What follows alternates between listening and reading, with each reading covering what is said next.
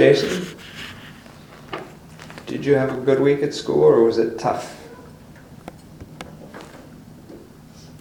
Etsy catsy? You know, I know a lot of our college students are going through finals this week, and you can see it in their faces. They're stressed out. It's tough. I know work can be tough. Things can get hectic at the office. That's why we need a day of refreshment. God gives us this time to leave all those things that trouble us at the door and to come in, to be in His house so that He can care for us, that He can minister to us, that He can strengthen you to send you back out into the battle. Right? So you're here getting your batteries recharged. That's a good thing. Now today's gospel talks about the Sabbath, and you're not supposed to work on the Sabbath, and Jesus came in and healed somebody on the Sabbath, and that upset the leaders of the synagogue because they were doing things on a holy day.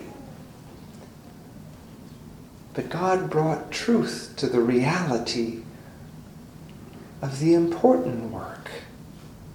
And to that there is no limit, He says. This woman, for 18 years she suffered. 18 years? You're not even 18 years old, are you, Jason? And you've lived a long time, haven't you? Right? 18 years is a long time. And yet, she was healed on the Sabbath. And that's significant. Because it says that kind of work should never stop. I know we're out there duking it out in the world every day, struggling, trying to live the life that God has called us to with lots of trials, lots of temptations, lots of discouragements. But He says, my work should never stop. The work of redemption, the work of hope, the work of light. But you can't carry it out on your own. You got to come here.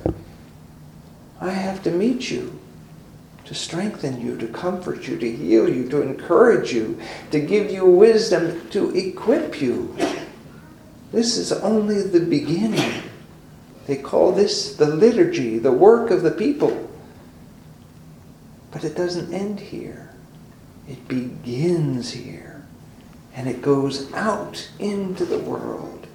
And we take God's love and God's message and God's radical way of doing things out in the world to show people what it means to be free, what it means to love, what it means to have courage and truth and wisdom and righteousness and joy.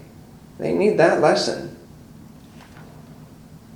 So when you're getting tired, when you get discouraged, you're getting beat up, make sure you come here to celebrate, to honor God, to ask for God's blessing, so you can continue your battle with great strength and joy.